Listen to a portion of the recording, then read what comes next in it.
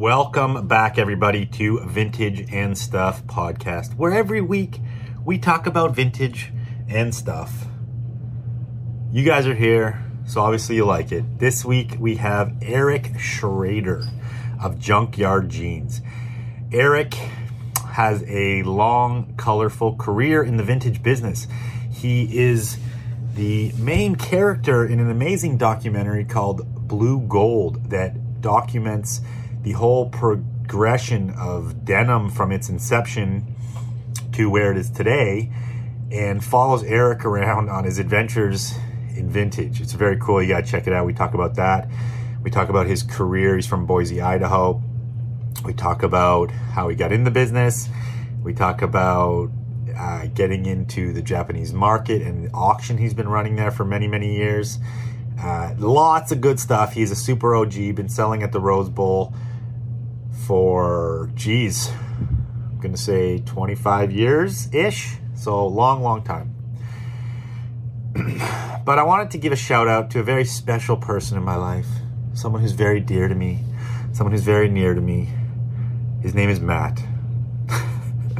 Matt, I love you. Go follow Most Recent Vintage. He edits this podcast, guys. He does it for the love and because he gets paid, but he also does it for the love. And he creates a lot of amazing. He did the documentary of Durango, and he's just a great guy. Most Recent Vintage. Go follow him. Thank you for always being you, dude, and crushing it and producing this podcast. That's it. Without further ado, let's jump into it. Wait. First, before we get into this, please like this. If you're watching on YouTube, click that bell so you get notified when new podcasts drop. It helps me out a lot. Share this with your friends. Okay, enough. Here we go.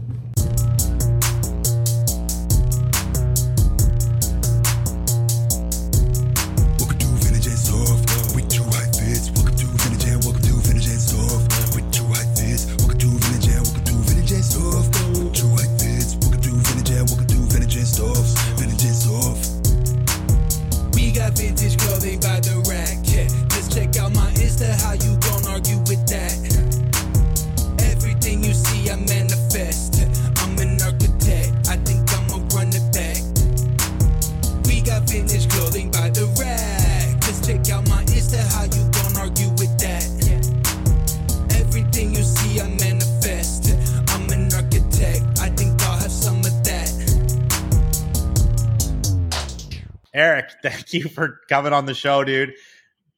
Just for everyone listening, we recorded for half an hour already, and we're re-recording because I fucked up, but here we go again. Thank you for coming on, Eric. No worries, just because I've been up all night, and we wasted a half an hour. No big deal. No big deal. All good. Just for context, Eric had a snow dilemma this morning that caved in a shed roof or something, so he's been running on it. Wow. Okay, so you have such an interesting career. You've done so many cool things throughout your life, including the Blue Gold documentary, but that was just kind of an expose of who you are and what you've done. You've been selling denim as long as anybody I know. We've known you, myself, and my brother, since our intro to the business. And actually, you were kind of instrumental in that because you were kind of teaching us a lot about the business actually in the early days. So actually, thank you for that. I didn't tell you that on the first round. You bet. Like, to me, like, I was taught by other people, and as long as people are selling to me and they're taking care of me, I'm going to take care of them. Like, that's it. What and who you have a relationship in this business is the greatest value of all. And that's being able to buy and sell wherever you go in this business is, always makes it better. Yeah, that's a good attitude. There's this business can be cutthroat, and a lot of people, there can be, there's different attitudes about the business, but you've always been super, super straight up with us, and I can call you sometimes and ask for advice on something, which I really do actually appreciate. So thanks for that, man. No, and I appreciate good deals. So yeah, it works both ways. Okay. we got to jump back to your intro story of how you got in this crazy world of denim. So kick it off here. How I got in this crazy world of denim. You had my said roommate before. Yeah, go for it. Yeah, my roommate in college. I lived in a house like with 8 guys right by the college, and I think there's probably 10 guys that usually live there, even though there are only 8 that paid rent. But one of them would borrow a couple grand every month, almost every month from me, and he'd give me $2,500 back at the end of the month. And it was a really good deal. And after 5 or 6 months of it, I was like, I need to find out what he's doing to be able to, borrow 2 and pay back 5. And he was traveling all the time, and he was buying brand new 501 shrink to fits at like JCPenney, Sears, and the Workman's Outfitter, all that stuff. And he would buy them and take them to France and sell them for a bunch of money in France, spend a week in France on vacation, and then come back and have money to pay me back.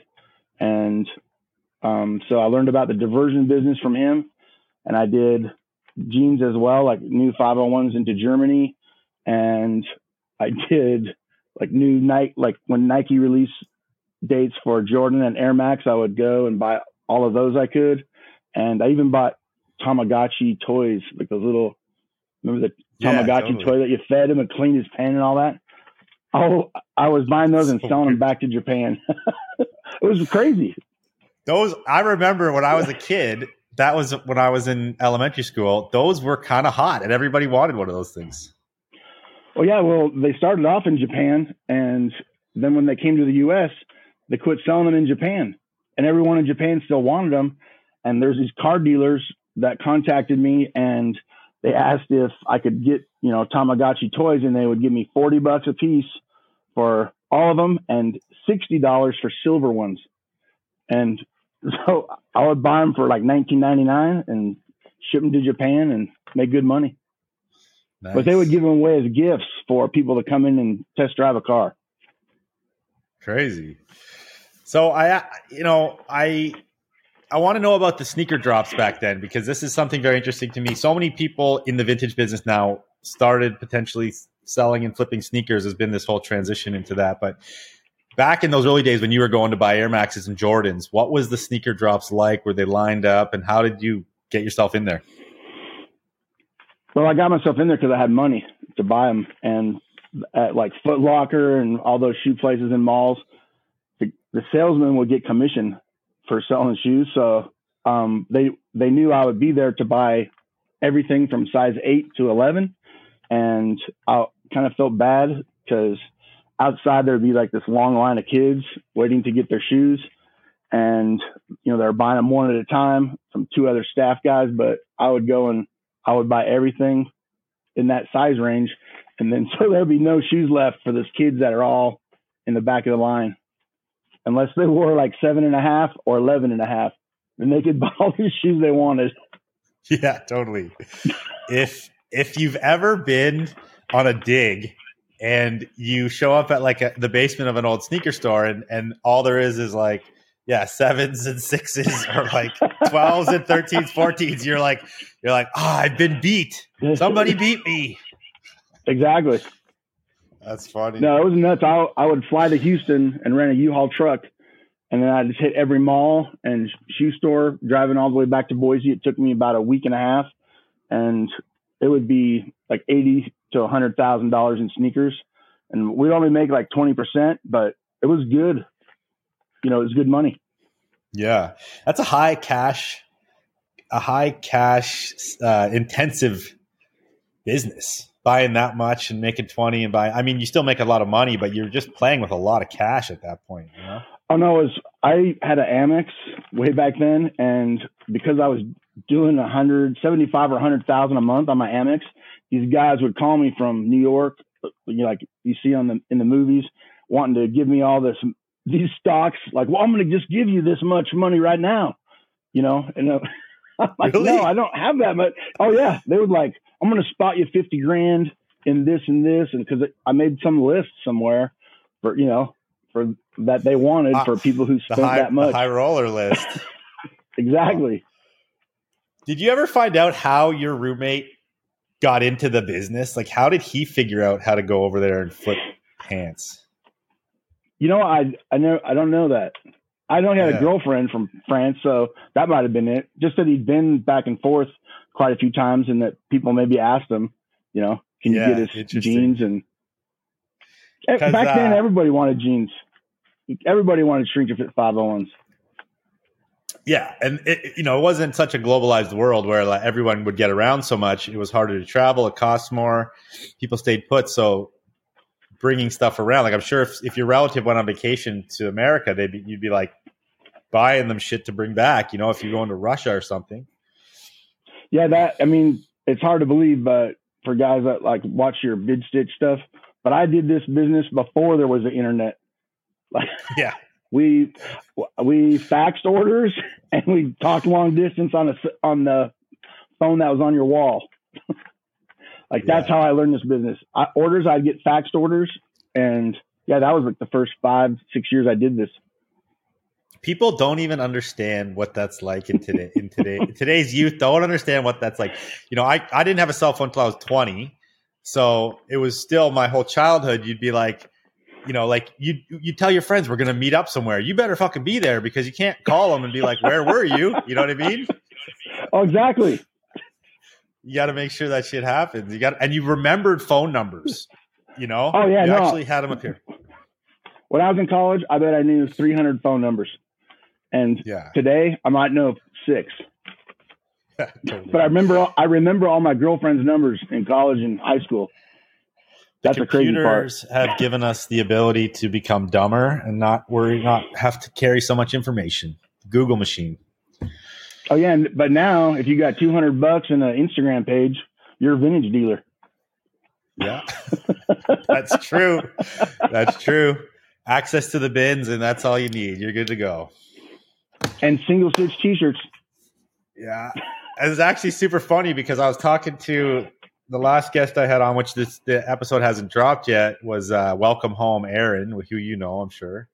Sure. We talked about that when single stitch became a thing because like in the early days, no one ever talked about that or thought about that. It was not really like, it was obviously there because it's a physical thing, but it was never so worried about or discussed. And it wasn't until recently honestly, I still don't get it. Like, I don't know. I don't even know why that's a deal. Like, they make single stitch T-shirts today. Yeah, totally. It's interesting. And it took one of the Japanese guys eventually to tell me like, oh, this is this and that's that. And I'm like, oh, I didn't even think that you were looking for that. But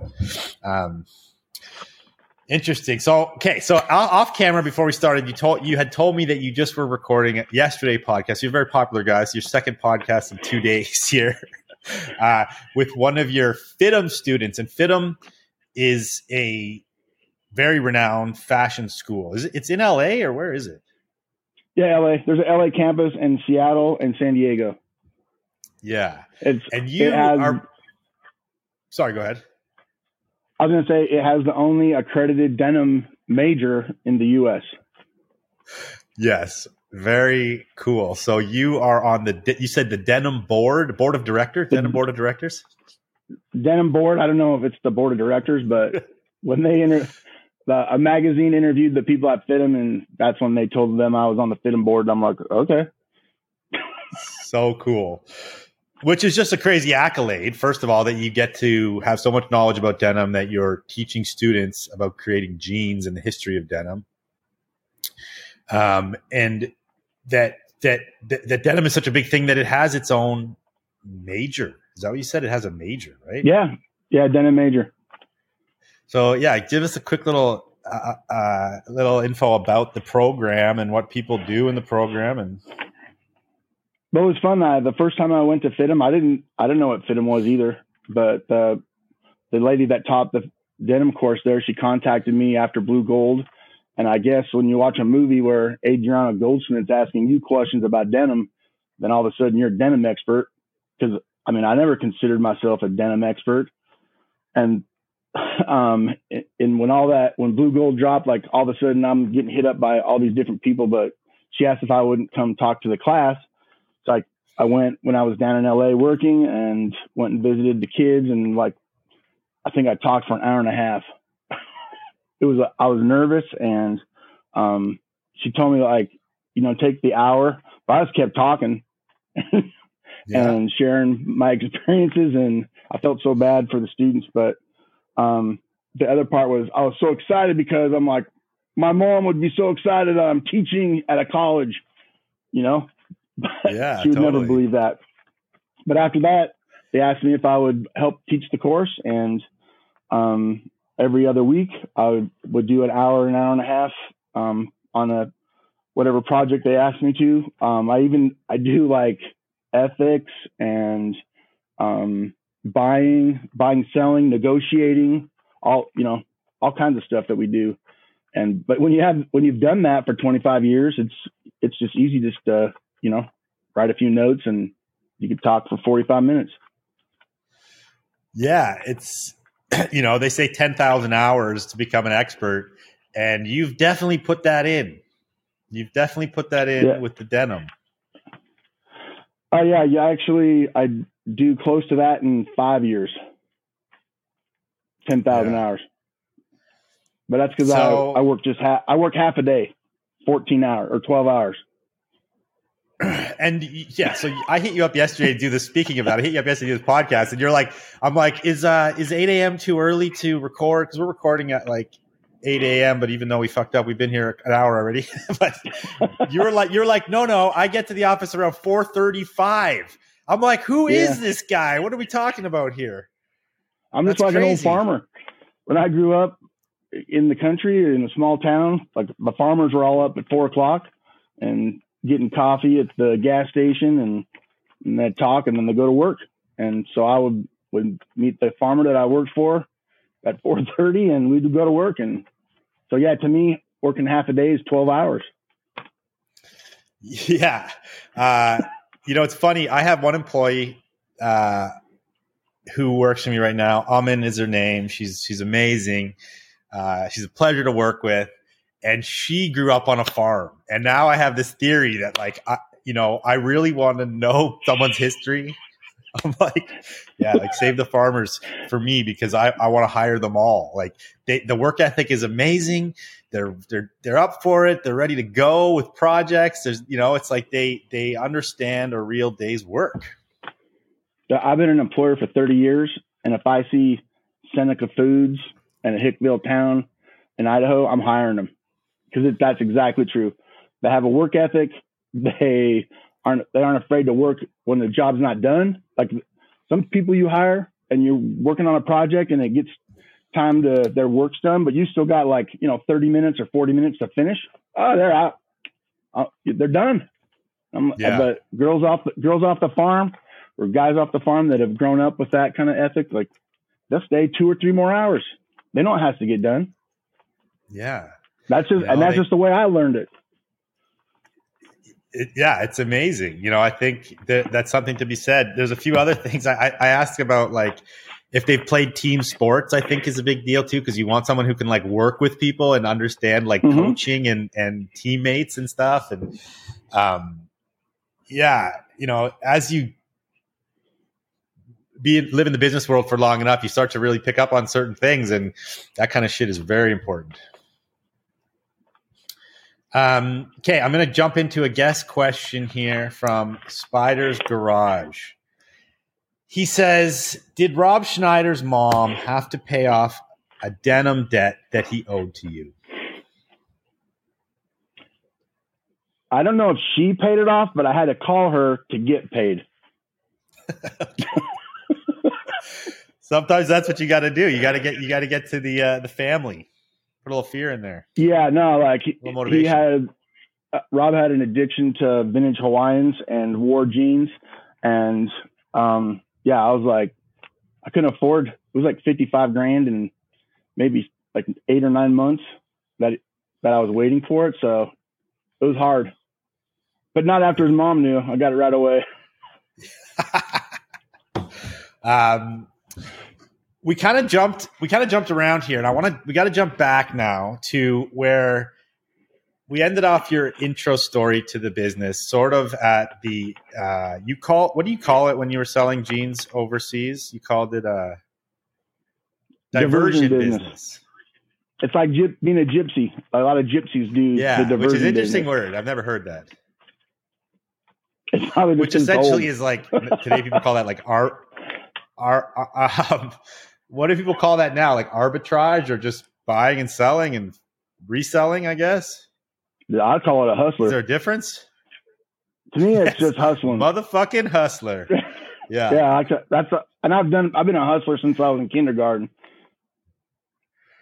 That's, so I also like, I learned how to hustle in school selling stuff. And then in my early teens, I trapped muskrat and beaver and coyotes, and I would sell the furs to the furriers. And those guys were like, they were like crazy negotiators. They'd ask you what you had, and you'd tell them like, oh, those are no good right now. I'm like, no, I know, like muskrats are great right now. And then they'd measure them and each one and grade it. And I had to go back and forth on every deal. So I'm like 11 and 12 years old selling furs to these guys. And so, you got to learn somewhere. And those guys, like, they took care of me. The furriers, that's crazy. And it's very similar sounding to the denim business of grading and measuring and haggling. Perfect intro, really. I mean, it is still the same, and there's people that buy one way and people that buy a different way. Like, to me, a number one jean, like a number one grade A, whatever, what they used to call it, like, that's not the best jean to me. The best jeans got some, good wash and those lines in it. Like, I remember a guy telling me, oh, these ones with lines, they're no good. We need just dark. I'm like, no lines, those look better. I didn't know what the Japanese called that, whiskers or hige, but yeah, they would just tell you whatever. No one told me about Big E for like 3 years. Yeah. So how did you learn? How did you get dobbed into the knowledge in the world of collectible and secondhand denim? I learned by mistakes because there was no internet. There was no reference of what everything sold for on eBay. Why people use eBay as a reference for what somebody's asking for a piece, I have no idea. You could look at what it sold for. That might help you, but what someone's asking, that's, pretty interesting. But I had to learn from every sell. Every buy and sell I did, I learned along the way. And I remember when I learned Big E's, I got 40 pairs of dead stock Big E's in Montana. And I didn't know they were Big E's. I just knew they were, red lines. And I sold them to Max Shapiro, who owned Greenford Jeans in the Bay Area. And he'd pay me $400 a piece for them. And I was like, I paid $40 each. I sold them for $400. I was stoked. It was great. But he told me something. He said, you always want to make sure you know what you have before you sell it. I'm like, okay. I didn't think anything of it. And then the next month of the Rose Bowl, this Japanese guy, Ken, came up to me and said, did you sell 40 pairs of dead stock Big E's to Max? And I'm like, Big E's?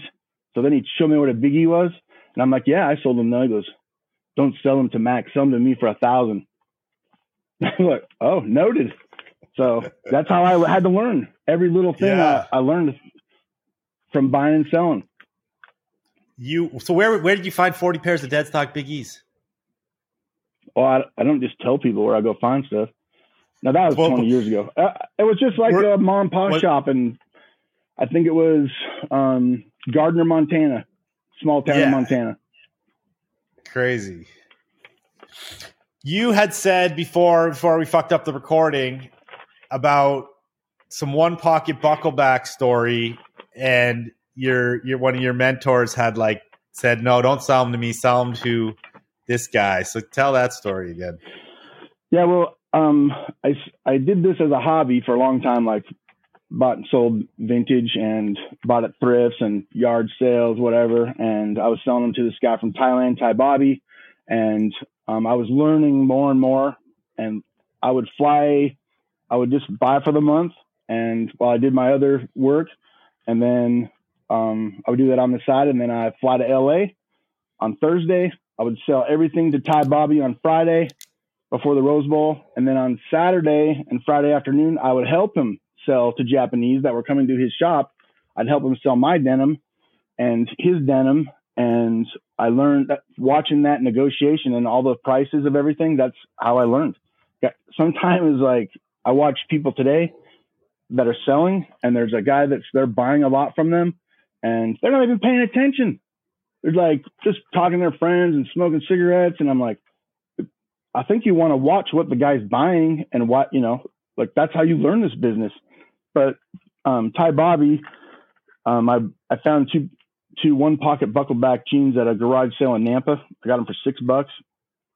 I brought them there to sell to him, and he's like, yeah, you don't want to sell these to me. They're really good. And I knew they were good, but I didn't know how good. I thought maybe they're like $1,000 or $5,000. And he's like, sell them to Asakawa. And I'm like, okay. So, cause that was one of his customers, Asakawa, and he came, and Asakawa, we went to some hotel in Colorado Boulevard in Pasadena, cause that's where he stayed. And he's like looking at him, and I'm thinking, sweet, this is a good pair of jeans. And he looked at me and says, well, how about 30? And I'm like, 30? My mind's just going crazy. I'm like, 30? I don't know what 30, like 30? But he counted out $30,000 on the bed. I'm like, yeah, that's good. So I just played my cards like, oh, yeah. Yeah, cha-ching. Yeah, that'll work for me. But they're like, probably... That was what I was thinking. I saw them in the store years later for $55,000. Wow. With a price tag on them. So good for both of us. Were they were Levi's? Or Levi's? Yeah. Levi's one pocket. Yeah. Wow. So that brings me to another question. Everyone loves to know this. I one time was posting, I found in the Guinness Book of World Records that this was an old one probably, like an outdated Guinness Book of World Records, but it said the most expensive pair of jeans sold was $54,000. I found this on an old thread conversation, and you commented, you're like, I've blown that out of the water a bunch of times. And obviously we know that like that's been broken even recently with Durango and all that. But like, can you give us like one example of like a crazy high price you've gotten for a piece? I could give many examples, but to me, the funniest part was in the Blue Gold documentary when Lynn Downey says, these are the most expensive jeans in the world. I'm like, yeah, and the oldest and most expensive. I'm like, I probably sold a dozen of those jeans or older. And I know what they paid for them on eBay, which was a great marketing for Levi's to buy them. But I've paid more for jeans than they have, and I've sold them for more than they have. So yeah, every year there's probably, it's a small world and people don't talk about it when it gets up to that, but there's probably, I don't know, half a dozen pairs of jeans that sell for over 100,000 every year. Yeah, totally. And those are just a lot of behind, private sales with collectors and everything else. It's very interesting that Daco, she's in there a little bit, and she's the archivist at Levi's, right? For people that don't know, and she does admit in there that she's like, listen, there's a lot of people out there that know, or there's a lot of collectors that might know more than me. She kind of alludes to that in the doco, but definitely, because Levi's had a fire in like what, 1890s or something, or 1910 or yeah, it was right before it was the earthquake. So I think it's 1906 was the earthquake in San Francisco, and everything at 1155 Battery burned to the ground.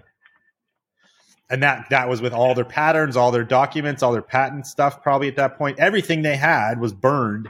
So only things that were scattered around America at the time survived. So, which just got me thinking. I knew that happened, and it talks about this a lot in the doco. But that probably has added to the allure, the collectability, the mystique of Levi's a lot. Because now, when you go beyond that period in history, pre-1906, you have to have knowledge, and it had to have been pieced together by people like you, by people like all the mine hunters and everybody else who like really goes after these old pieces.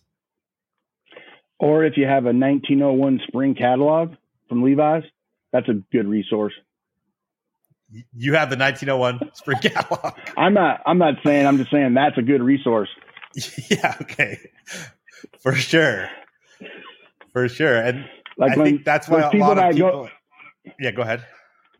I was going to say there's lots of like denim blogs and things I listen to, or even what's even more funny for me is when I'm at the Rose Bowl or a big flea market or a show like Inspiration coming up, and I listen to other people tell when things started and why they're that way, and when the lot 501 started, and they're just like talking about what they read on the internet, because like even Levi's has no idea when the lot 501 started. Unless you can reference back before, then you can figure it out. Yeah. And I think that's super cool. I think that's great that it has that mystique to it still, and that there's debates on times, eras, and the origins of it. Otherwise, it would be too easy, right? And it brings a lot more intrigue, in my opinion. Oh, definitely. And I think that's one of the reasons why I've enjoyed this work. And like, I feel like I never went to work a day in my life doing this, is because I'm still learning even now after 30 years of doing this. I learn every week. I learn something new. Like I thought after 20 years of buying trucker jackets that I knew everything about Levi trucker jackets. Well, in 3 years, I bought almost $1 million worth of trucker jackets for Levi's, and buying that many jackets and having to show that they were made in the U.S. That was why they hired me to do it, is like I authenticate that they're U.S. made.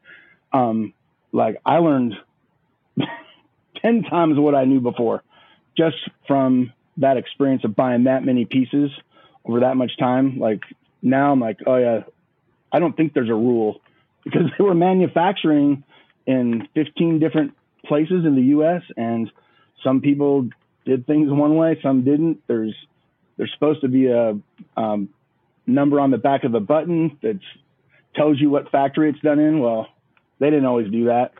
And there's lots of jackets that have buttons that are U.S. made, but have buttons from Mexico, but a U.S. made tag in it. So there's really, I don't know that you can define exactly when things happen. Just like there's a lot of people online that say, oh, Big E's like 1974 or it's 1977. What I can tell you is nobody went and took the Big E tags out and put the Smalley tags in at the factory. There's really like a 7-year window where there's manufacturing of Big E tags and Smalley tags, because some factories got the tags years before the other factories did. Yeah, and they're not just going to stop using the leftover Big E's. They're like, we use what we got, and then we'll switch it out when we're done, right? Because I manufacture, and that's what I would do if I was switching a tag. You don't want to waste money. Is there a story about why they switched it? Like, is there like a real defined reason? I have no idea why they switched it, but I'm sure it had to do with some lawyer somewhere doing their trademark, because the similar thing at the same time was when they started doing a red tab only, just with the circle R. And that was so that the red tab would be a trademark for Levi's, not just a red tab that said Levi's. So then they say that like every 12 pairs, this is a story I heard, every 12 pairs has the blank red tab. I'm like, there's no way every 12 pairs, because there's not, maybe they do a couple thousand of them a year back then, but they didn't do every 12 pairs. Plus, if you manufacture, there's no way you're going to take the time to do that. Yeah, you're not going to take the time. Every 12 pairs, you're going to switch a tag out? No. Yeah, that's super annoying. That's an extra step for some sewer somewhere. It's just mad annoying. Interesting.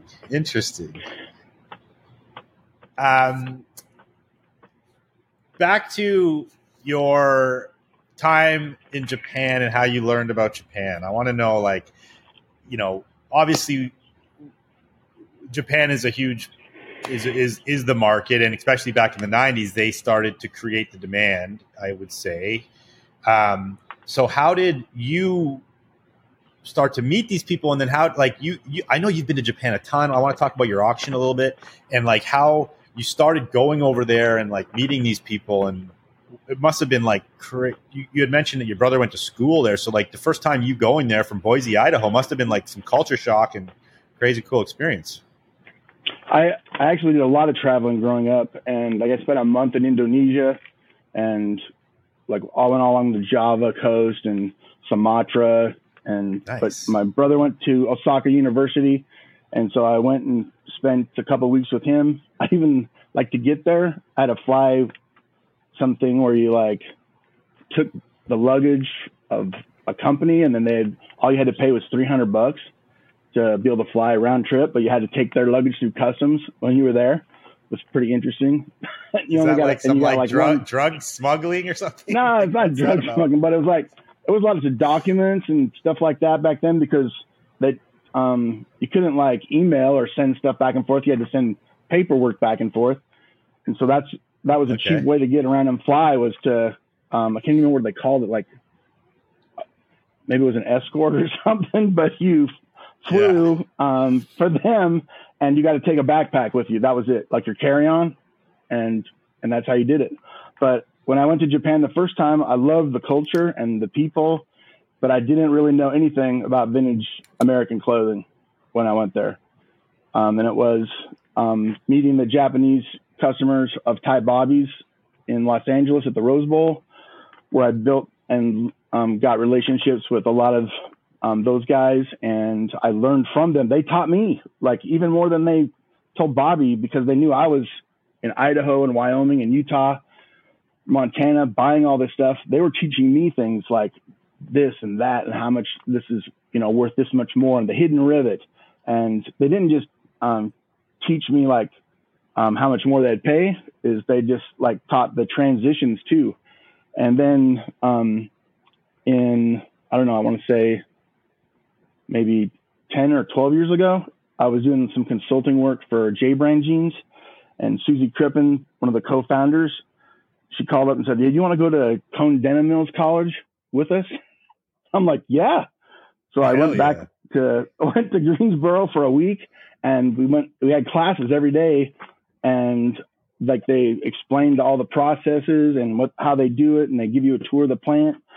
But as soon, like the second day, I met this guy who's a scientist. They actually have a real scientist, and he does like the strand length of cotton, and like the weight, and how to adjust the weight of the cotton and the strength of the cotton. They had these machines that would drop weight on top of a stretched out denim to show how strong it was. And I learned from him, literally. I asked him about the details I knew, like S type, A type, big E's, why was that a thing? And like, why the hidden rivet? And like, literally he told me, he was like in his 80s, and he told me like when those transitions happened and why they happened. And the twisted leg, like to me, one of the most perfect 501s is the early 80s with that leg twist. I love that, but they got in trouble for the leg twist and had to get rid of lots of jeans because Levi's didn't want the twisted leg.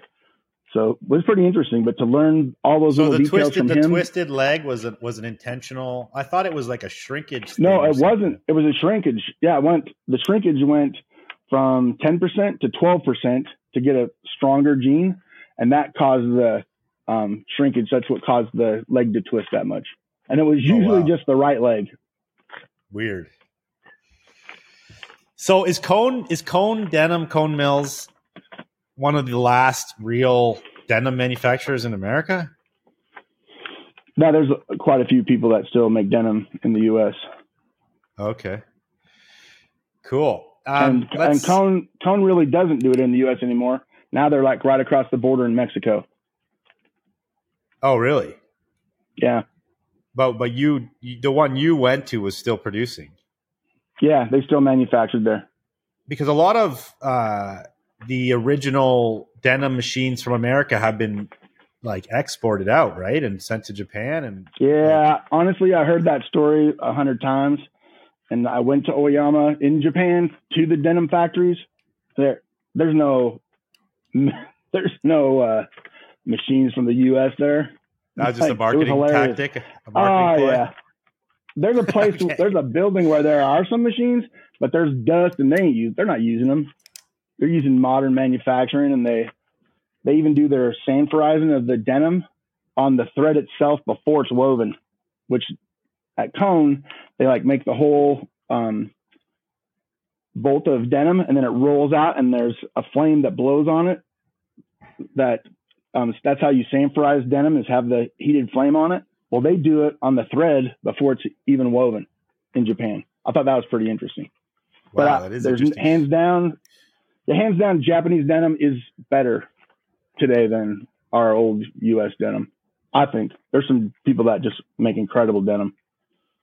Yeah, for sure. And you know, I've worn some, I've seen some, but it talks a lot about it in the blue gold and the manufacturing process and the dyeing, the indigo dyeing, which is like an ancient Japanese thing as well, beyond denim, like into their other textiles. But that's interesting. The sanforize, I didn't know it was a flame like that. And sanforizing is done with the purpose of shrinking it, correct? Correct. Yeah. Yeah. So it literally is just heat. It's heat shrinking the fabric before they manufacture. And it also set the dye into the cotton. Okay. And the thing about indigo and jeans and dye is that it wears away, and that's why we get the wear, and that's why you get those hige whiskers, whatever, and like each pair becomes individual to the person, is because the dye will continually leave and wash away or rub away or whatever it is, right? Exactly. Which I guess is like, when you say fast dye, means like it doesn't ever come off, but yeah, fast dye doesn't fade the same way. Yeah. Yeah. Very interesting. Let's jump to your auction. So you've been doing an auction in Japan for years, right? It went for about 15 years. And it's currently done now? Yeah, we haven't done it for like 5 or 6 years now. Okay. And that was something that you just were like, I want to start this thing up. I want to throw an auction. I want to start selling my shit directly, or?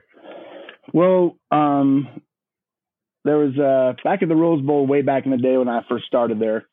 Like the guy Ty Bobby I talked about that I had sold all my vintage to. He went home to Thailand for a month. Well, he didn't come back for 3 months, and I couldn't wait 3 months. And I talked to him on the phone. He's like, just go to the Rose Bowl and sell it yourself. And I'm like, really? And he's like, yeah. So as soon as I did that, then I never really sold to Ty Bobby again. He also didn't come back for like 6 months. Okay, but, good thing you went and sold some stuff. Right. So, but a guy that I met at the Rose Bowl that was friends with Ty Bobby was from Pocatello, Idaho, Pete Nestis. And he was at the Rose Bowl every month. And I called him. I'm like, how do I go sell at the Rose Bowl? Because Ty Bobby said he's not coming back for a while. He's like, hell, he goes, I'll just throw a couple tables in with me. You can go with me. And so I went and sold with him for a couple months, and then I got a space right next to him. And then really the best denim buyers were about 7 or 8 of us that were all right along the river, where which Sammy is. And that's when I started coming to the Rose Bowl. You guys were all there. Yeah, all the strong denim buyers were all in the same place. But as I watched every morning on Rose Bowl Sunday, those Japanese sprinting across the bridge at 4:00 in the morning, like coming to get everything they could, I just thought, there's something bigger that we don't know. Like, I think that we should take good denim to Japan and auction it. And so Max Shapiro, who was on that row, he had a dead stock pair of bucklebacks. And so he consigned them with a auction house in Japan. And it was a flop. They didn't sell. They sold, but didn't sell for much. But really, it upset a bunch of Japanese dealers that someone would consign their piece in Japan. And but I just thought, what we need to do is have an auction in Japan, but have it for Japanese dealers, not for the public. Not trying to go around the Japanese stores and get to their customers, we want to set it up so we can sell better and at a better price, and they're not having to come to the U.S. And also, there's a competition amongst Japanese for the best price, as opposed to whatever guy got to your table first. You know, that's really what it was when it came to selling vintage denim. Then you didn't know, and I also knew that if there's an auction, the information that I could see of who's bidding and how much they're bidding for, that's why I wanted to have an auction there, because that taught me even more about denim and vintage. And we did lots of collectibles as well in the auction. But going to Japan and having an auction, like when you see all the biggest players in the vintage market in Japan buying and competing against each other, that's where you get, you know, the kind of knowledge that you get on your phone now. Because back then we didn't have that. There wasn't an eBay or that to teach you or see or not, you know, websites where people talked about values and all those little things. But I just started selling leveling there. The playing field, right? It's leveling the playing field, and everyone gets a fair shot at the same garments, and then they get to fight it out, and you get to see what's going on. Yeah. And actually, though, I also learned in doing it that there's a pecking order in Japan when it comes to vintage dealers, and even at the auction, you could see it. It's not like a auction in the U.S. where whoever wants that piece is going to pay the most, you know? Yeah. And there's like fierce competition sometimes at auctions in the U.S., but in Japan, confrontation is not as big in their style of doing business. So you could see where people were interested in the same piece, but a lot of times if somebody bid aggressively, then the other people would back off pretty quick. So it's just culturally, it was like that. Yeah, that's a very interesting point. So that is like a social cultural difference where they'll respectfully bow down potentially based on like somebody's seniority in the business or respect in the business or something of that nature, right? Exactly. Yeah, there was like 5 or 6 big companies that would all sit in the very front of the auction rows. And like people could pick stuff off in the background, but mostly those guys bought the majority of everything. It still went for more money than what we were selling it for at the Rose Bowl. But to me, it was the information of like seeing who was buying what and what they were paying for it. Like that's where I learned the most about the vintage business. Yeah. Wild. So how many times have you been to Japan then? You must have been like a crazy amount of times. Over 50. Wow. And you, in the movie Blue Gold, which I'm going to dive into kind of near the end of the talk, but you are buying stuff in that video to bring at some point to bring back to America. Now, was that always something you were doing, or was that more like in the later years of the business? Well, when I would go to Japan, I would always find vintage items that were outside of vintage for Japan, like military. Like people don't know that I actually probably know more about military collectibles and clothing than I do denim, because that's just what I've done as a hobby for years with military. But in vintage, like there's a lot of military pieces where Japanese would buy them because they're vintage, but they don't necessarily know the military collectible market. Now it's changed a lot. So pretty much if that's what you do, you can find that information out pretty quickly. But back then, like you could go and buy a party suit from Vietnam for $50 just because it was a 70s, flight suit. Well, yeah, even now, like when you go, like I just went in October, especially like vintage t-shirts.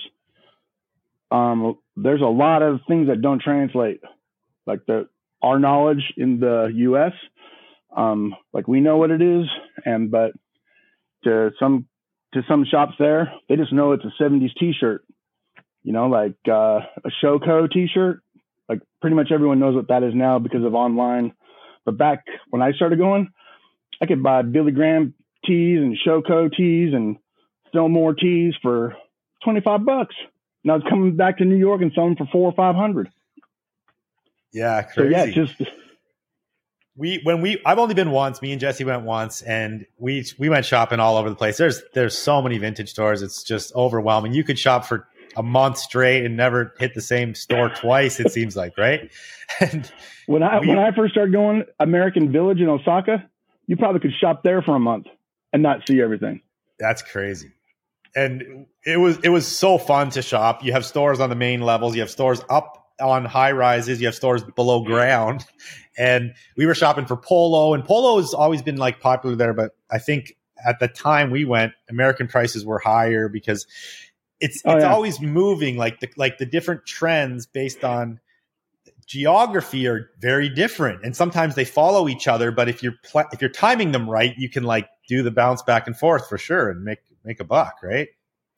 Yeah, no, like that's the thing about traveling and in this business.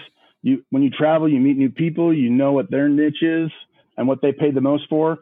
And I feel like I can go anywhere and buy and sell like with anybody because like I just have enough friends and relationships in the business that I know who wants what and what they're willing to pay for it. And some people think it's silly, but to me, like it's a business.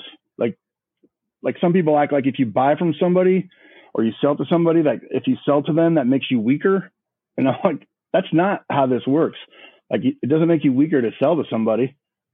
Not at all. But it's a business. Not at all. Yeah. Learn, buy and sell and learn. Learn more and more. That is that mentality is so dripped with ego, you know? And it annoys the shit out of me because I see that with some people, and some people who I know should be buying from me, but won't buy from me because it's like, I don't want them to know that I need their product or I want their product. And it's like this weird ego fucking game. And I'm like, this is so dumb. Like, I'm just out here like you.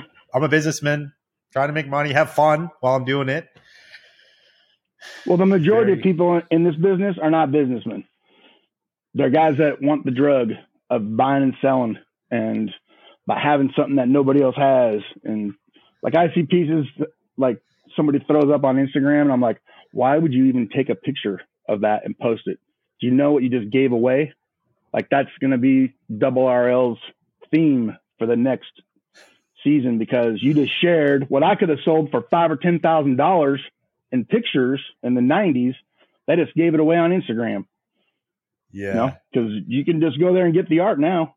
But then they want to sell it for $1,000 and you're like, nobody's going to buy that for $1,000. And then 2 or 3 months later, they sell it for a couple $100 but everybody already used it. There's people making them now. You know, like the corduroy school pants. Yeah. Those are everywhere now. Yeah. I might have saw like a dozen of those in 20 years of doing this business. Now I see 20 a day. It's desensitizing, right? And then you become like not excited about the same things anymore because you're like, I've seen these so many times now, and it makes it harder to get excited. And it's a good, segue here because I want to know like what gets you excited, like because you've seen so much. You've seen the one pocket jeans. You've had all these old pieces. Like, for me, I've been doing this 20 years, and I've never had a one pocket buckle back. You know what I mean? That's how rare it is. But you've had all kinds of things that nobody will ever probably see or have the opportunity to see. What gets you excited to this day? Well, there's things that got me really excited back then that don't get me too excited today, like one pocket buckle backs, because you don't get to buy them. Like I remember I bought 22 pairs of teens and 20s jeans from the Cerro Gordo mine in just outside of Bishop, California. The Cerro Gordo mine is bought by that guy. He's on YouTube and he bought the town. Exactly. Well, okay. I bought the jeans. There's a changing room. It's like 100 feet down in this mine. And this guy that he and his wife went there because she was sick and they just wanted to go live by themselves. This old ghost town. Well, it was right when eBay was starting and he put some pictures up online, but they were horrible pictures. But I knew what they were. But I just got in the car and drove. It's like 8 hours from here. I got there. I paid him $14,000 for 22 pairs. of jeans, and they were like stoked, and I was even more excited. Like, to me, that was the thing that back then. Now, when there's pieces like that, it's hard for me to get excited because I know I got to pay out the wazoo to get it. There's like no crazy good pieces that are cheap, or that's not a lot of money left me. I'd rather go now and buy 1,000 pairs of USA 501s and 400 pairs of red lines and 100 pairs of Big E's. Like, that gets me excited. When I can go spend, $15,000-$20,000 on a buy, like I get excited about that. Yeah, like a big chunk of stuff that you can sell to a partner deal that you're working on a project or something, and the single piece for paying out 10, 20 grand for it nowadays is I don't get excited about that. I mean, there's pieces that I find that I want for myself. Those sometimes maybe like military pieces. I collect rigger bags and pieces that guys in the military made in the field, like that. Those pieces excite me. But as far as like any vintage piece, there's not any holy grail I'm looking for. I love artwork. What's a rigger bag? Explain that. Something they would make them in the trenches there. Or? Yeah, there's the guys that take care of the parachutes are called riggers, and one of the riggers had a sewing machine at the base, and guys that needed a bag that they didn't have a bag for, one that was functional to do some purpose that they did, they would go to the rigger and say, "Hey, I need to be able to bag this up," and the rigger would just make them a custom bag out of other materials from that time period, everything from like small duffels to even like toiletry bags. They're all different kind of purpose bags, but these guys would make them, and they were incredible seamstresses. They sewed parachutes all day, every day. They knew how to sew really well. But some of the most amazing design bags are all made by these riggers in World War II and through Vietnam. That's sick. I wonder if I've ever had any of these. I probably shared way too much. This. I mean, I feel like you wouldn't even be able to tell half the time what it was, because a lot of times this might just look like some random folk art custom thing. I wouldn't have known. Yeah, it's the weird part about them is like when I see one, I say, "Oh, how much is that?" Well, if it's $10 or $15, because nobody knows, it's great. But when someone wants 400, you're like, "Oh I guess they know." Because there's no in betweeners. They're either cheap or they're really expensive. Yeah, fair enough. So speaking about like you don't have any grails you're looking for right now, what is one thing? This is a guest question, okay, from Snags and Stains. He writes, one item that you will never have the balls to get rid of, no matter the offer. Do you have anything like that? Unlike a lot of other people with their collections, I don't share my collection. I don't let people see it, because if someone can see it, I think it's going to be for sale. So my collection is my collection, and I don't let people take pictures. I don't let people see it. It's just for me. Crazy. That's super cool. So another thing I was going to touch on before, you were talking about like throwing things on Instagram, and then like, you've just given it to a designer or whatever. At the Rose Bowl, designers come. In your Blue Gold movie, it talks about that a lot. You're selling to designers. We all have sold to designers. They buy things and then they fucking make 1,000 pairs of reproductions from it or use a detail of it, right? And the pictures are huge. Sometimes people come and when the budgets get cut on the design teams, they're like, "Can I take a picture?" And you're like, "Fuck no, you can't take a picture, because pay me for the value of the jeans if you want the jeans," or whatever it is. Oh yeah, no, I watch people do that all the time today, and I just think, these young guys, you don't even have any idea what you're giving away by hanging up your best graphics all the way around the top of your tent. Because these kids come in, boom, boom, boom, boom, boom, and they go home and they print. Yeah. I don't really see them as much as I used to. Abercrombie and like all these companies used to come through with like 3 or 4 people to the bowl. They'd be buying just graphics. Like, I guess this was early days for me, but go ahead.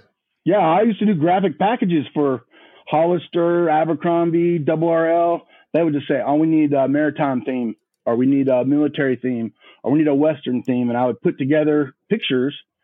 Like I just took pictures of everything I had back then. When I didn't even know how to right click and save, like I would just take pictures and put them on my computer. But I would put those together and I'd sell them, a package for like $4,000 or $5,000. Well, when Instagram started, that's why you don't see them, because all they have to do is hashtag vintage, Western, vintage maritime, vintage military, and they have all those pictures for free. Yeah, that's why you don't see. Conundrum. I don't post a lot on Instagram anymore, just for that reason. Yeah, if people want to get what you have, they can come to Boise and they can pay you the big bucks. There you go. Quick intermission here from the podcast to talk about one of our partners, BidStitch and Easy. Guys, I started my live show again. I'm going live weekly, selling products, giving away products, running auctions, having fun with you guys on the Easy app. It's EZZE. Go download it in the App Store and follow my page, Drew Heifetz, and stay notified when I'm going live next, because I'm going to be going live weekly. I want you guys to be there. Come have fun with me. Denim. I want to circle back to denim here. Very important in Japan, right? We've talked a lot about Japan already, but the big thing, they kind of were instrumental in coming to America, and then in the 90s, like we've talked about, and buying denim and like educating people. And really they were educated before a lot of Americans were on vintage Levi's, from my knowledge, right? Yeah, I have two friends that's yeah, go ahead. Two of my friends started this business, like literally, one in Tokyo, one in Osaka. And they came to the U.S. and bought and bought and bought. And then they go back and sell, and they're still in business. They still have stores. They're still a couple of the most famous Japanese denim store owners in Japan. But in the U.S., they kind of fly under the radar. Like they don't want to be that guy.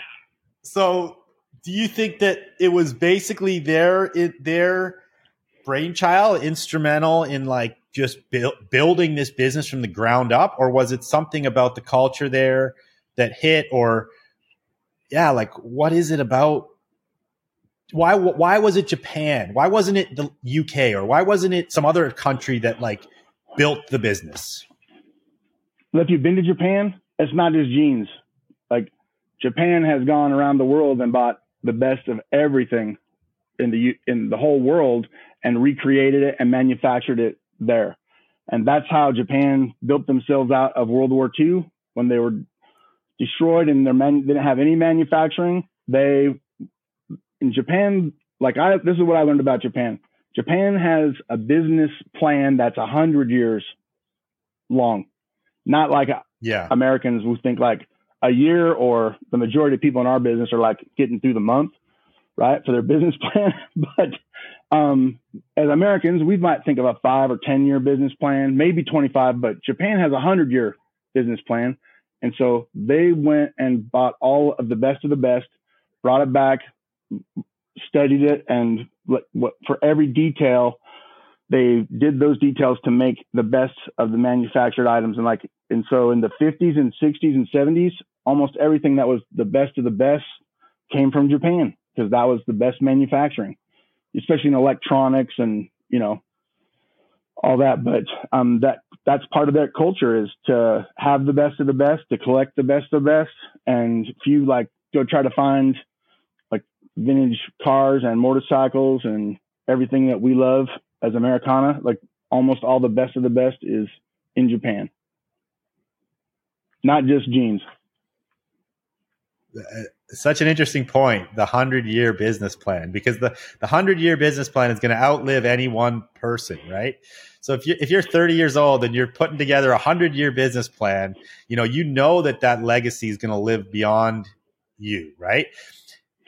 Americans and I do think not have that in their DNA, man. We don't. We're like, No, they we're so don't. selfish, right? Exactly. And I think doing business in Japan is what helped Junkyard Jeans to survive this long. Like, small business is hard. Like, when you work for yourself, have a half dozen employees, it's difficult. And there's been like a dozen times in 30 years where I just wondered, what in the world am I going to be doing next month? Because this ain't working, and we had to recreate who we are and what we're doing. But to watch them and to do business in Japan, like, it allowed me to realize, and they taught me, actually, one of my friends, Ei Asakawa, he said, the relationship is more important than the product. I'm like, what? And he's like, yeah, our relationship has more value than our business. And it took years for me to understand that. But today, and especially going through COVID, I realized, like, I would never even be able to do this business if I didn't have those relationships and trust between people. Like, I could send $10,000, $15,000 worth of product to customers without being paid. I know I'm going to get paid, and vice versa. Like, if you don't have those kind of relationships, like, you're not building anything in this business. If you're like hustling and finding good pieces and trying to get the most amount of money out of every piece, like, you're missing the boat. Like, the more important part is being able to sell everything you buy and know where you're going to sell it before you're buying it, and have that kind of relationship where you could call up your customer and say, hey, I got this and this and this, and you're shipping it. You're not like shopping it to 100 different people on Instagram, trying to get another $50 out of it. And because that's great now, but when there ain't no Instagram, that's the exact opposite of the 100-year business plan is to like pull the blindfolders over somebody, dupe them on a price, do a bad deal, for an extra $50 or some shady thing where it's like that won't put you into the next deal with that potential person. Where the 100-year business plan, like you're saying, is like create those relationships and take care of each other, essentially, like help each other out. In the class at FITM, I did a class on sustainability because, a few years back, like, sustainability was the word of the day, right? For everybody. Of course, we talked about sustainability, and sustainability is a great thing. But to me, sustainability is being in business that much longer and making sure the people that you're doing business with, that they're doing well too. Because, like, I would go to do some work for a high-end fashion brand, and we would fly into North Carolina. We would go to this factory that was like 50,000 square feet, and they would fly me there, business. I would stay in a fancy hotel. We'd drive in a rental car that was like $400 a day, and we'd go in this factory and talk to the owner. And in the factory, they're using about 3,000 square feet of the 50,000 square feet. And in the parking lot, there's 6 cars, but there's 100 people in there sewing. And the people that are there sewing, they like eat their, lunch from a bag. And the guy that owns the factory, he's just trying to get enough money to keep his workers working. And it's like, that's not how this is supposed to work. Like, the company that's getting the product made used to be, like, in the 50s and older, was in a partnership with the manufacturer. And when the brand sold good, the manufacturer did good as well. But it's like, because there's manufacturing overseas, everyone's trying to cut it just as cheap as they can to make, the product that they need to. And to me, that's like a de-evolution of denim. Like, up to about 86 was as efficient and as good as it could be, the 501. But after 86, just started like devolving. All these things change to yield more denim from the cotton, to yield more jeans from a bolt. Like, literally just those things that devolve what they were trying to do for 100 years to make the best. Now they're like, devolve from making the best. Now it's a consumable. So to me, as far as not meant to last, meant to be thrown out fast so you can buy another pair. Right. But to me, sustainability is not the way that's being done. Like they talk about like using water to wash and all these other things. Like sustainability is like just being in business and taking care of your employees and being a good businessman. Like that's what's sustainable. When you start making those shortcuts and doing those things, that's not sustainable. Yeah, it's funny when you said sustainability in the beginning of this talk, I was like, which way are you going to go here? Because there's sustainable to the environment, there's sustainable to your business.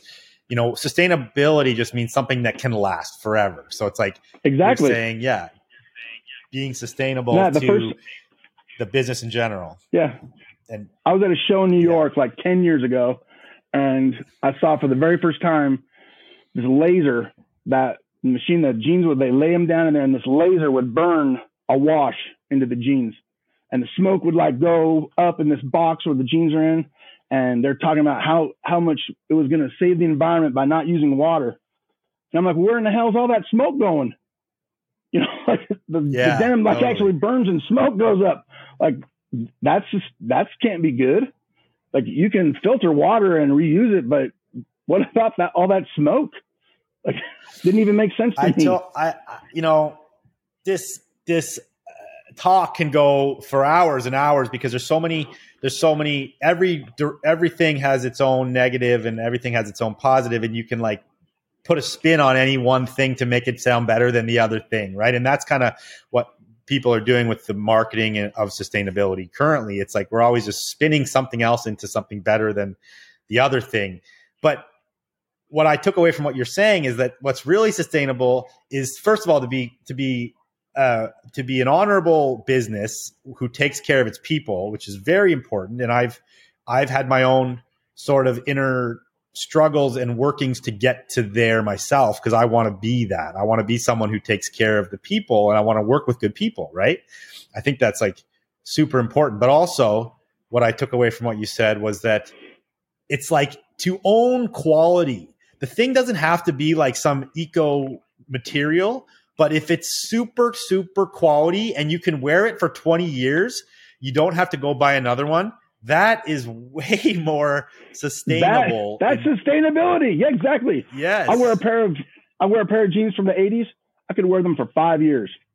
You buy a brand new pair of jeans today, it's going to last you like 3 or 4 months, maybe. If you work in them, maybe 3 or 4 weeks. Yeah. But to me, like that's what sustainability is.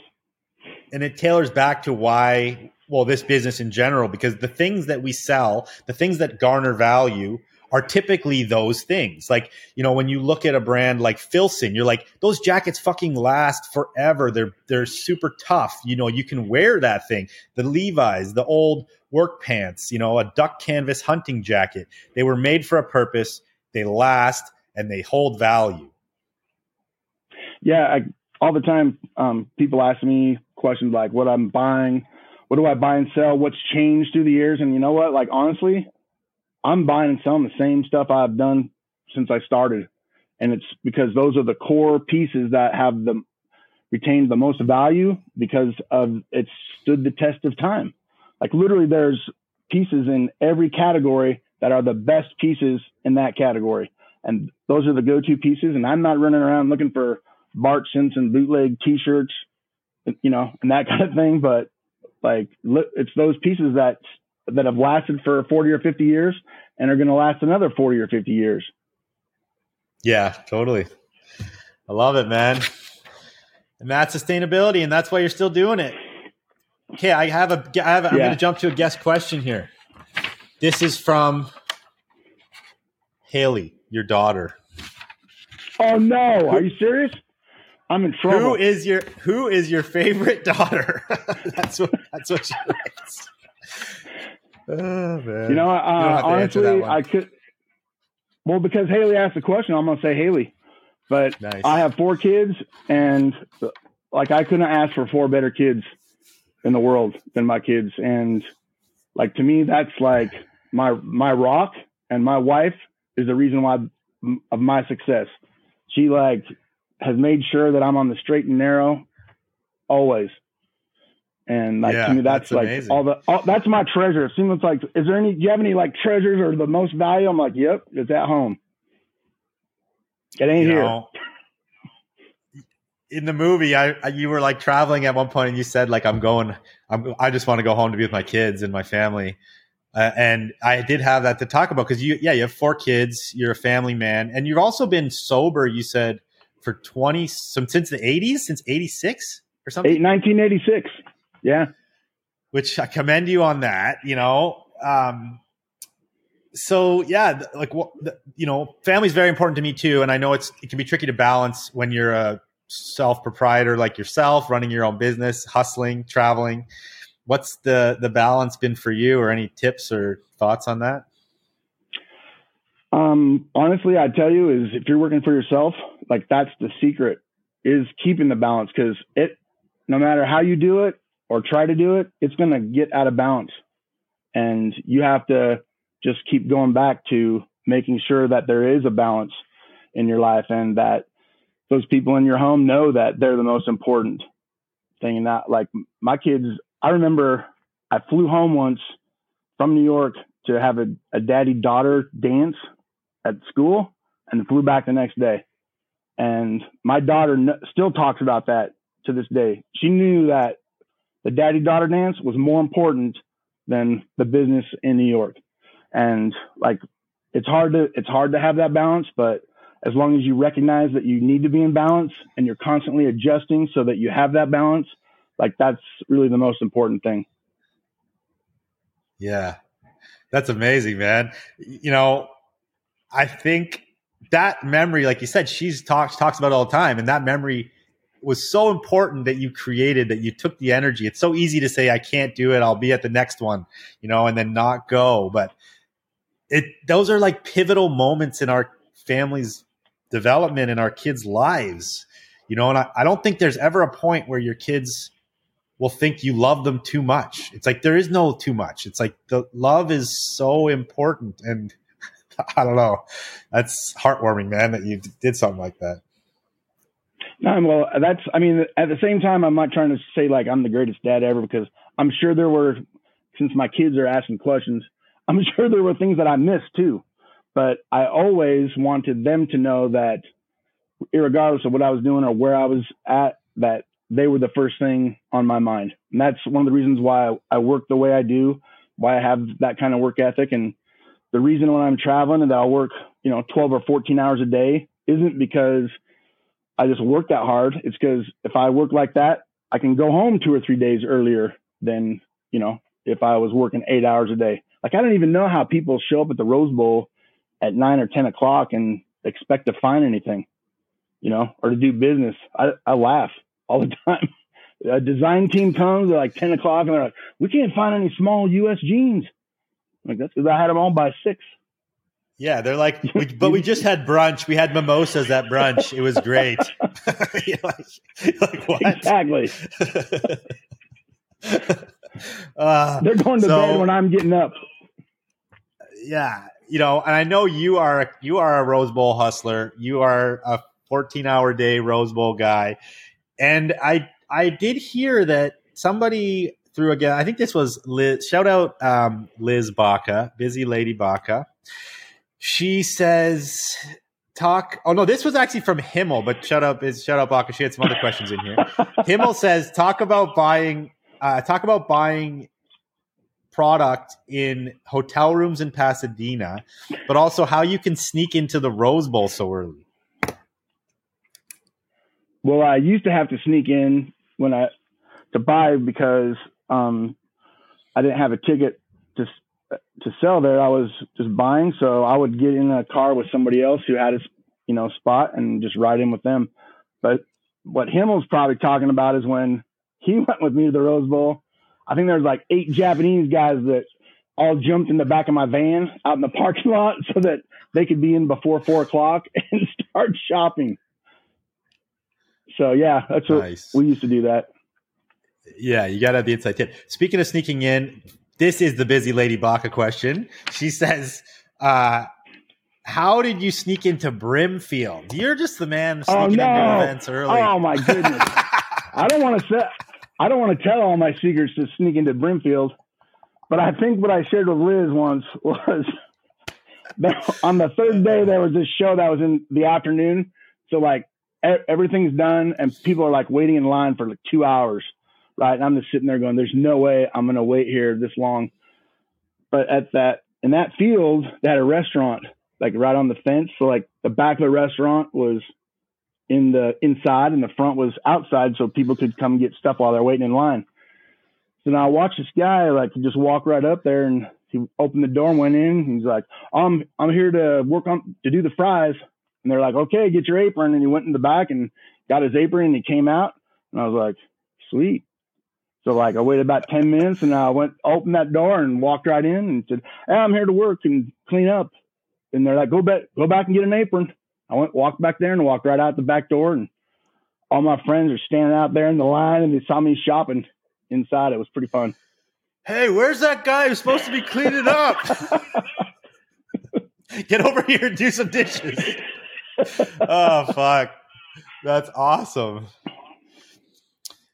So while we're on the kind of the Rose Bowl and flea market vibe, I think there's a story of you with a near-death. This question comes from Three World Thrifts. There's a near-death experience with a U-Haul.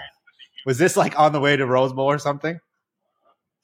I don't know. There's probably a half a dozen near-death experiences, but probably what they're referring to is my brother-in-law went with me to Portland with about 2,000 pairs of jeans, and that's just about what will fit inside a 15-passenger van is 2,000 pairs of jeans.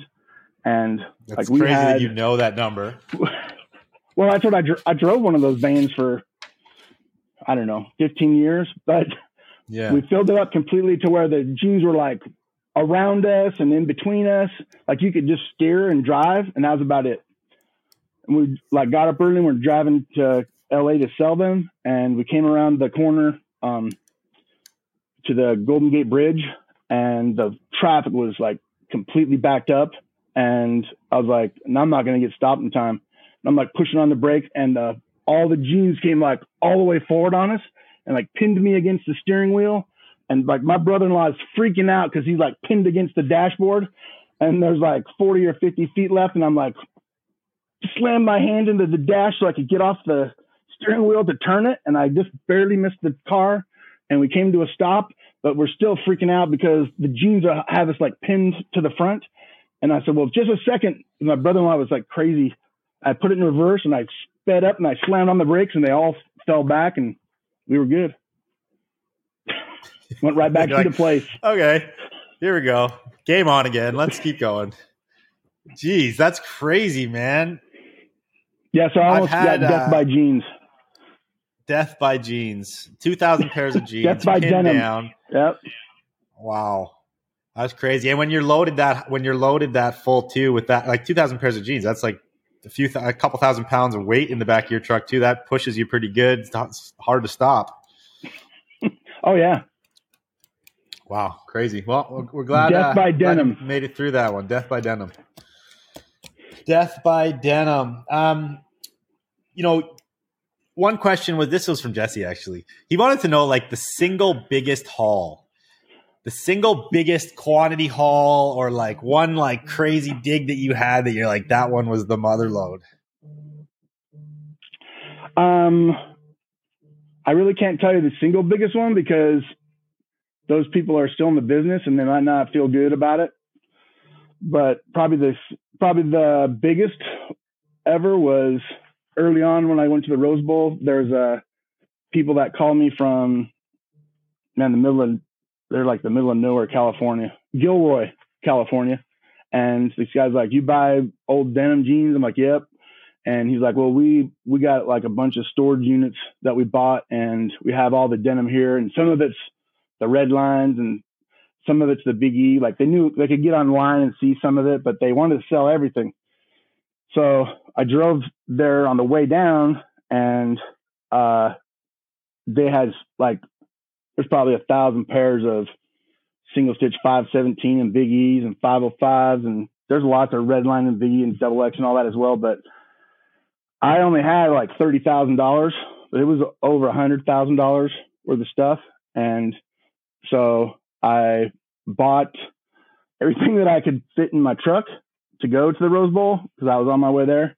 And I just said, I'll buy this right now and I'll be back in 3 days to get everything else.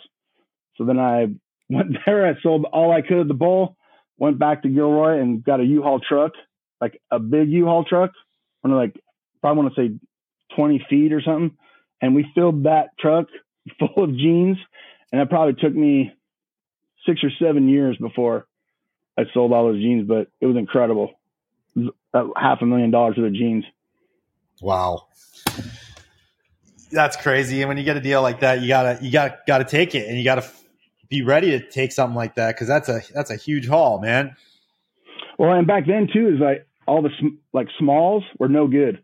If it was under 30, like you couldn't hardly sell under 30, but they had a lot of them, and I just still bought them, but I just bought them for cheap. And then like a few years later, Urban Outfitters wanted to do shorts, and I sold almost all of those smalls for 10 times what I bought them for to be made into shorts for Urban Outfitters. So nice. If something's of value and it's quality, even if it's not.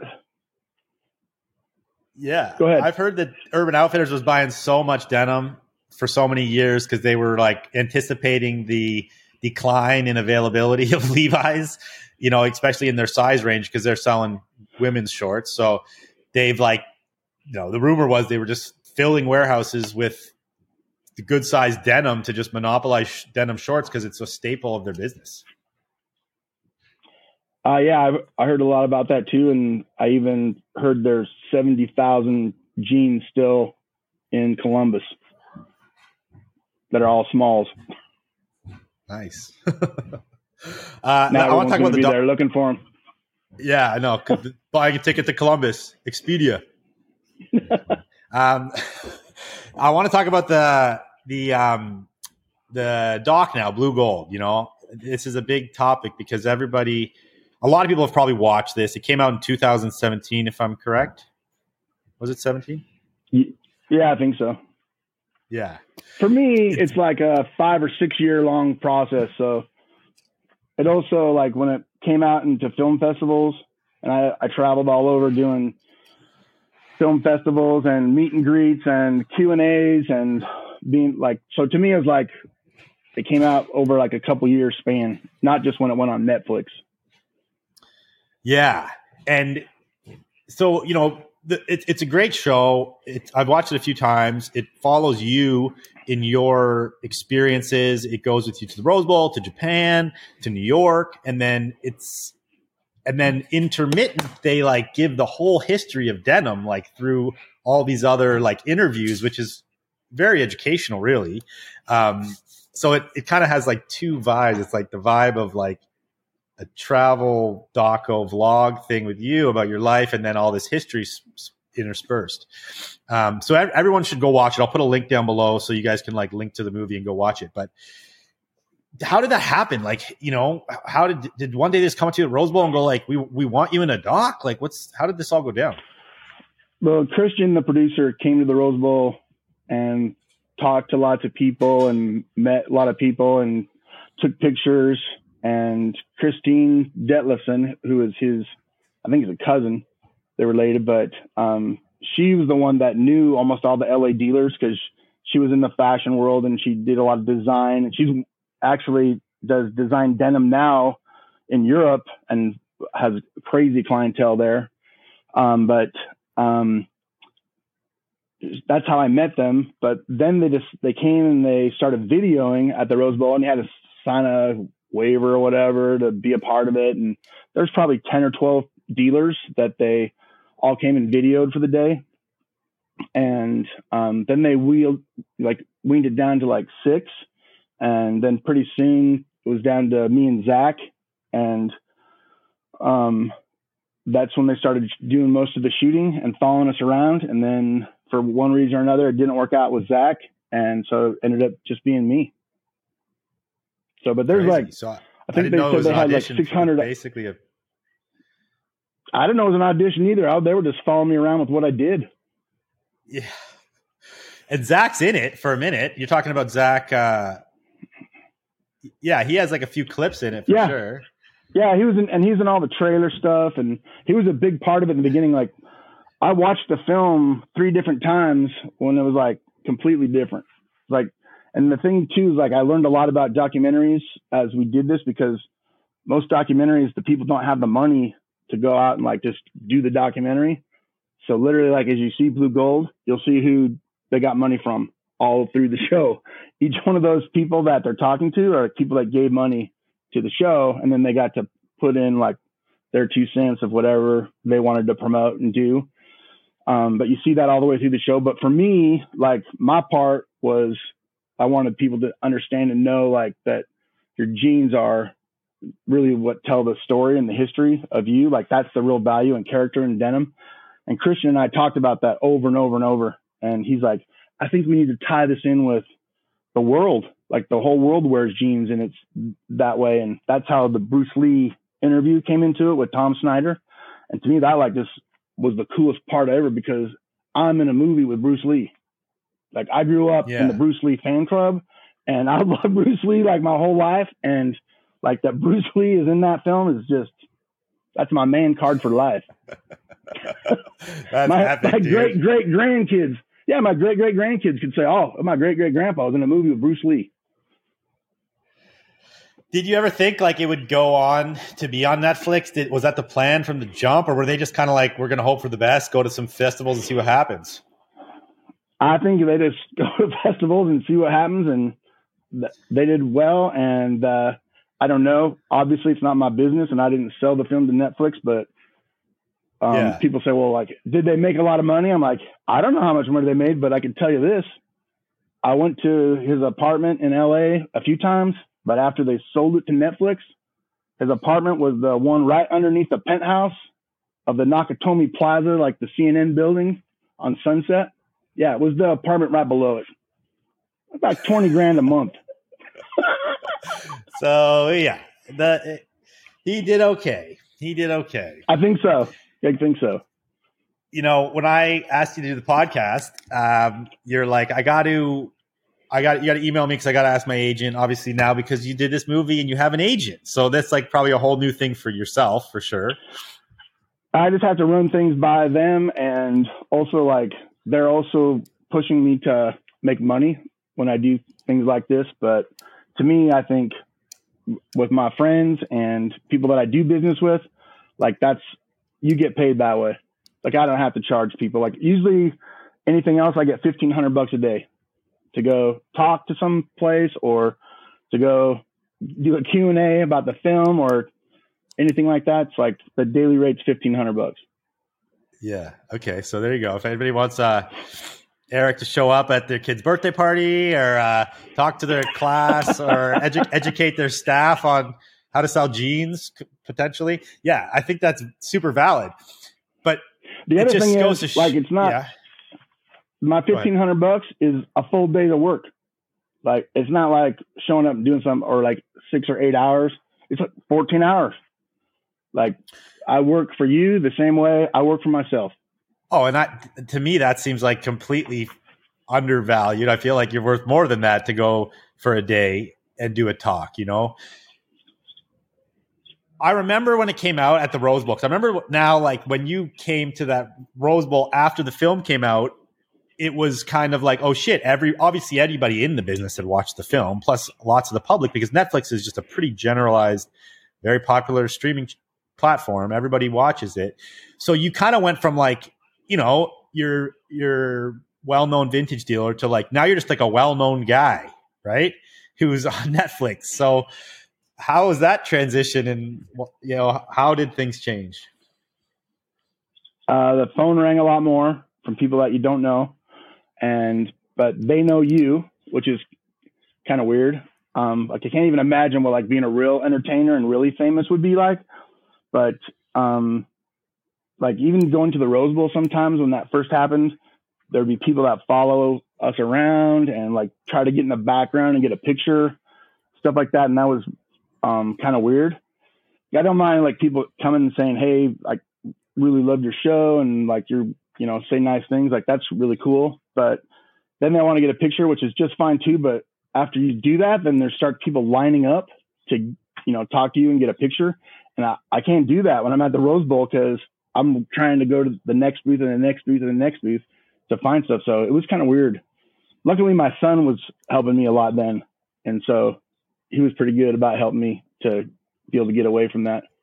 But that at the same time, like whenever anybody stops you and says, hey, you're like the inspiration for me being in this business. And I'm like, that makes me feel great. I mean, I'm so happy because I had people who inspired me to get into this. And I have the same kind of love and admiration for them for taking the time to show me and share with me the things that they knew. And that's why I'm not afraid to do that now. Yeah, no, that's really cool. Did it help business? Did you get deals from it potentially? Oh, no, I still get business from it. It actually just last year went transferred to Hulu. Maybe it was a year or 2 years ago. And there's like a whole nother base of people who don't have Netflix, who have Hulu, because it started all over again. The same kind of energy, but mostly it was in Europe and South America where everybody watches Hulu. Oh, wow. Yeah, I think I watched it on Netflix originally, and then I recently just watched it on like iTunes or something, or Apple download. Yeah, I think iTunes and I don't know. I don't even know all those platforms. Well, anyway, we'll link it down below for anybody to jump on there. So, I can imagine too, because you're like very deep in the business, and this was still a few years ago, and you're taking these camera people to Japan, you're setting them up at the Rose Bowl. Was there like pushback from certain people about like having these guys with you? And, was anybody pissed that you were like, no, the cameraman? Well, the thing was, I didn't take them anywhere that I didn't have a relationship and the people weren't my friends to begin with anyway. Yeah. But I learned really quick, especially in New York, how many people wanted to be on film and be a part of it. And the business that I could do on with being filmed was really good because literally they would, I would get deals being filmed and like legit deals that I was buying for way cheaper than and I'd even buy stuff that I know they would never have sold me otherwise. They'd sell it to me because it was in the film. Yeah. And then probably like tons of that stuff gets cut anyway. And you're like, yeah, I got the deal. Oh yeah.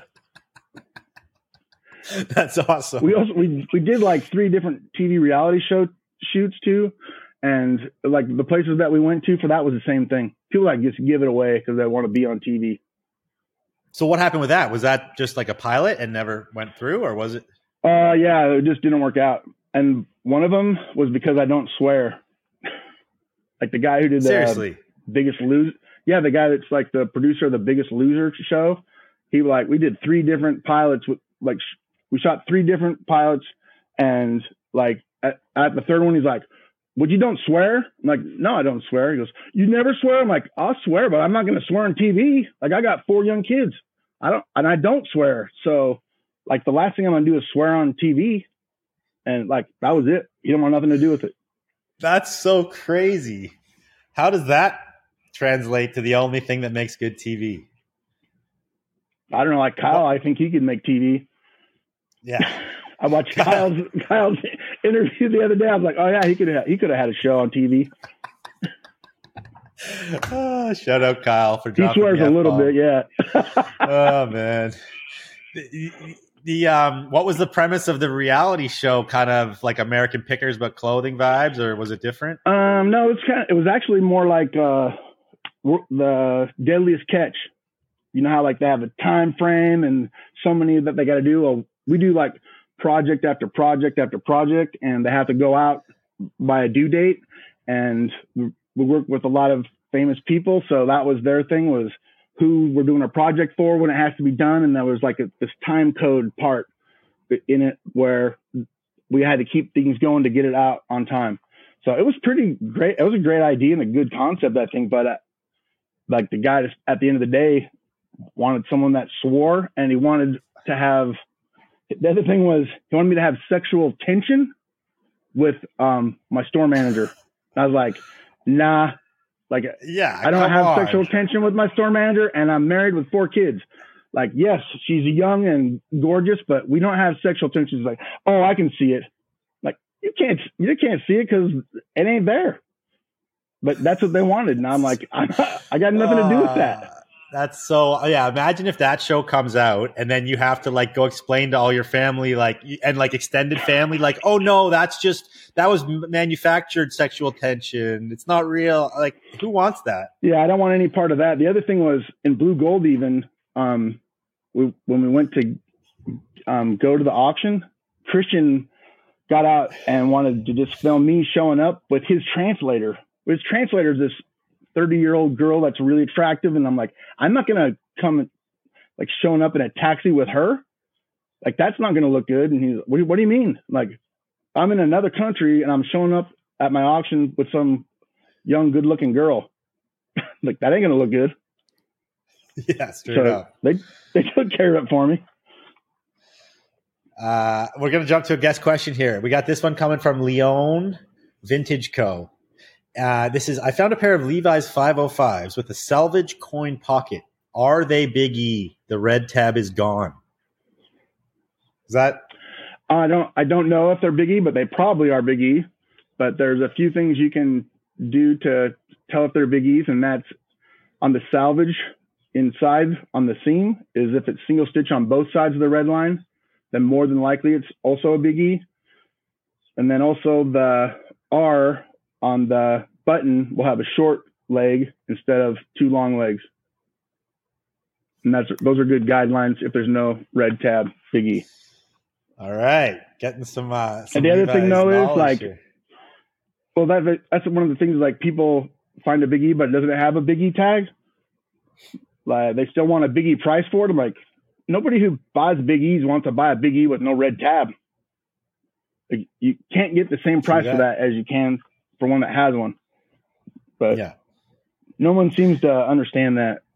That goes back to, it's a good thing to quickly touch on, but that goes back to the same thing about like checking prices and stuff. If you're going to check the same price that has a perfect condition with the tab on it, you're not going to be able to get that for something without the tab. Denim is like one of the most subjective markets. I don't know how you feel about it, but because of size, condition, wear, minute details, like, it's very subjective to so many factors, and you can't just, it's really, the value of things can go up and down so much depending on these different factors. So it's like, you can't just compare apples to oranges. Right. Every week, somebody asks me on the phone, how much do you pay for Levi's? I'm like, how much do you pay for a used car? Yeah, totally. It's the same thing. Like, there is no Ford, or you got a price. Benz. Yeah, right. That's crazy. It's the same. Like, there's so many factors that really you have to see the jeans to tell. And that goes back to like the 10,000 hours of doing something. You only can gain that denim knowledge from holding it, touching it, being around it. You can read all the books, but you got to like immerse yourself in it to like really see those and understand them, in my opinion. Okay, next question. Or you can look on Instagram. Now you can look on Instagram. I'm just joking. Snags and Stains. This is another one from Snags and Stains. If you could wear, I like this question. If you could wear one outfit for the rest of your time, what shirt, pants, jacket, sweatshirt, etc. are you wearing? Who is it asking me this question? The guy's name is Snags and Stains. I don't have any outfits. My outfit is my truck. So, like, I just wear what I wear. So I don't have an outfit or a costume. Like, sometimes I go to those shows, I feel like I'm at a cosplay convention.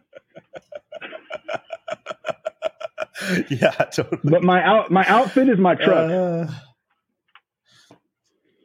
Okay, so he's always repping the truck. I seen you, you have like a classic style, a t-shirt and jeans kind of guy. Sometimes though I've seen you in some military, some cool military pieces over the years for sure. It does get pretty costumey though at these events for sure. We're gonna see it again soon. Inspiration. Yeah, next month, right? Next month. Come to the Denim cosplay convention. I'm excited for inspiration to see, because it's now been like 5 years, right? Since the last one, or 4 years anyway. So a long time. It's cool to see the evolution now, and then who's coming to buy now, and how Ridden markets it now, and all these different factors. I'm excited to be a part of it. We're going to be there for sure. I mean, that's the thing that I love most about inspiration, though, is like you see all your old friends, and then also you meet a lot of new people. And those young new people that are getting into this, like I love to see their excitement and their energy, and it just like helps me to work even harder. So are you going to be set up or just buying? Just buying. Cool. Okay, we're into the time in the show where I ask everyone the same set of questions, okay? Sort of quick fire questions. You ready? All right. Okay, so this is, who is your greatest of all time in the vintage game for male and female? A male and female, greatest? Like mentors or someone you look up to in the business, yeah. Actually, it's a married couple, and it's Ron and Cindy Wright from Boss Vintage in Denver, Colorado. Okay, great. Shout out Mary and Cindy, you said? Ron and Cindy. Ron and Cindy. Okay. Mm-hmm. They were on the front of a People magazine holding a pair of $25,000 jeans before I even did this, and I was like, "Oh man, that's so cool." Are they still around? Cindy passed away a couple years ago, but Ron still has Boss Vintage in Denver. Boss Vintage. Okay, dope. Who would you say is most underrated, or like your pick for rookie right now, like rookie of the year? Kyle. Okay. Shout out Kyle. We already asked you about your most prized grail, but you're not going to share it because your collection is only for you. But I have a lot of prized. Dave, I have a lot of pieces that are nice, but go ahead, Dave's question. He said, tell us about the jeans hanging in your office. You got to be in my office to see the jeans hanging in my office. Okay, there you go. So if you want to see the oldest pair of jeans hanging in the office, you have to go drop a wad and do an appointment with Eric. Well, I'll tell you, they're bucklebacks made in Boise, Idaho, like in the early teens, and they're Letterbuck brand. Okay, sick. Letterbuck brand. Never had a pair. Letterbuck. I don't even know if I've heard of them. Sounds amazing though. What's the worst trend currently in the vintage scene? The worst trend? Stretch denim. Okay. What is the best trend currently to you in the vintage scene? The best trend is buying jeans from Junkyard Jeans.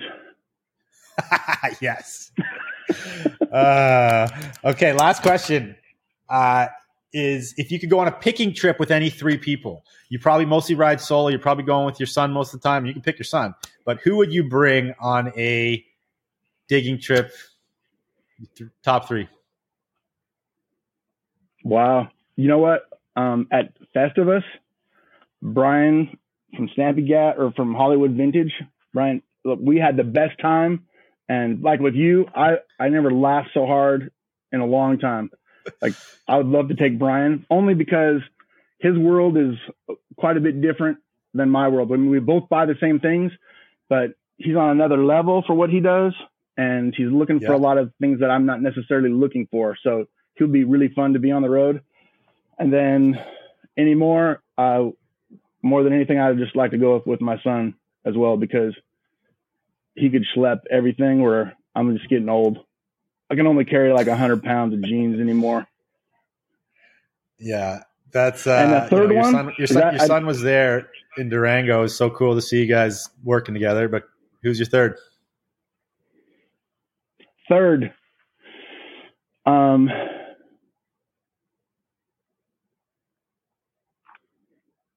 third would be Kenji from Banana Boat, because he has all the money in the world.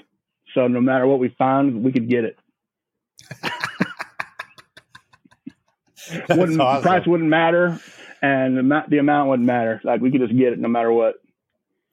Oh, amazing. Is he the one that you spend the most time with in the doco? We spent some time there, but Hitoshi is the one that's we spent a lot of time with in the documentary. Okay. Banana Boat Kenji, in October, I was able to go back to Japan, and like literally he took me around, and I was able to buy things, so much denim in Japan and bringing it back to the US. Like what I talked about in the film, like someday I'm going to be there buying this all back. Like he helped me to do deals and do just exactly that. Amazing. Any last shout outs for the people? Any last words before we end it here? Thank you so much for coming on with me, man. You bet. The one thing that could help me is I'm aggressively buying Levi 501 black, white, and gray jeans from size 27 to 44. They need to be true black though, not overdyed black. Red lines and Biggie jackets like crazy, and now Biggie jeans and first and second edition jackets that are bigger sizes. So great. So if you're selling those, those, run it by me. I'm buying it. How do people find you or contact you? Junkyard Jeans on Instagram, or like Junkyard Jeans in the yellow pages back in my day. But my cell phone number is right on my Instagram. You can just call me. But don't DM me on Instagram because I don't answer that crap. So the phone number's there. Send them a text or call them. Yeah. Yeah, text or call. Okay, amazing. Eric, thanks again, man. This has been a great chat, and I appreciate it. You betcha. I can't even believe my AirPods lasted this long. It's that time of the show when I tell you how you can support Vintage and Stuff, okay? Because I know you guys really want to support. I know you guys are listening. You're getting all this wicked value. You're learning about the business. You're getting tips and tricks from the best to ever do it. And you want to support that, don't you? I know you do. Okay, here you go. Well, you can support it by shopping FasInFrankVintage.com for 30% off with code VTG and stuff. That's one way. Another way is you can jump on the Vintage and Stuff Patreon, where every week I drop exclusive content just for the members. And it is a growing community on there. And who knows what we'll get up to on there. But you can get on there for just $5 a month. That's just over $1 per episode. So are you willing to pay $1 per episode of Vintage and Stuff? I don't know. You tell me what it's worth to you. But if you want, you can jump on there. I drop exclusive content all the time. Every week, new stuff's hitting there. And so jump on there. Link down below.